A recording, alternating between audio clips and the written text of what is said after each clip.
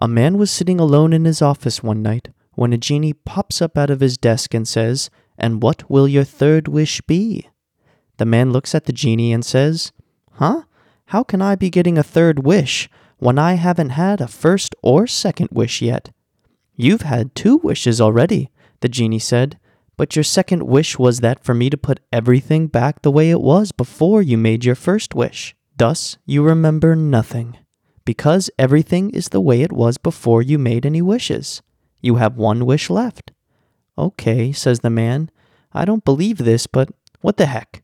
I wish I were irresistible to women." "Funny," said the genie, as he granted his third wish and disappeared forever.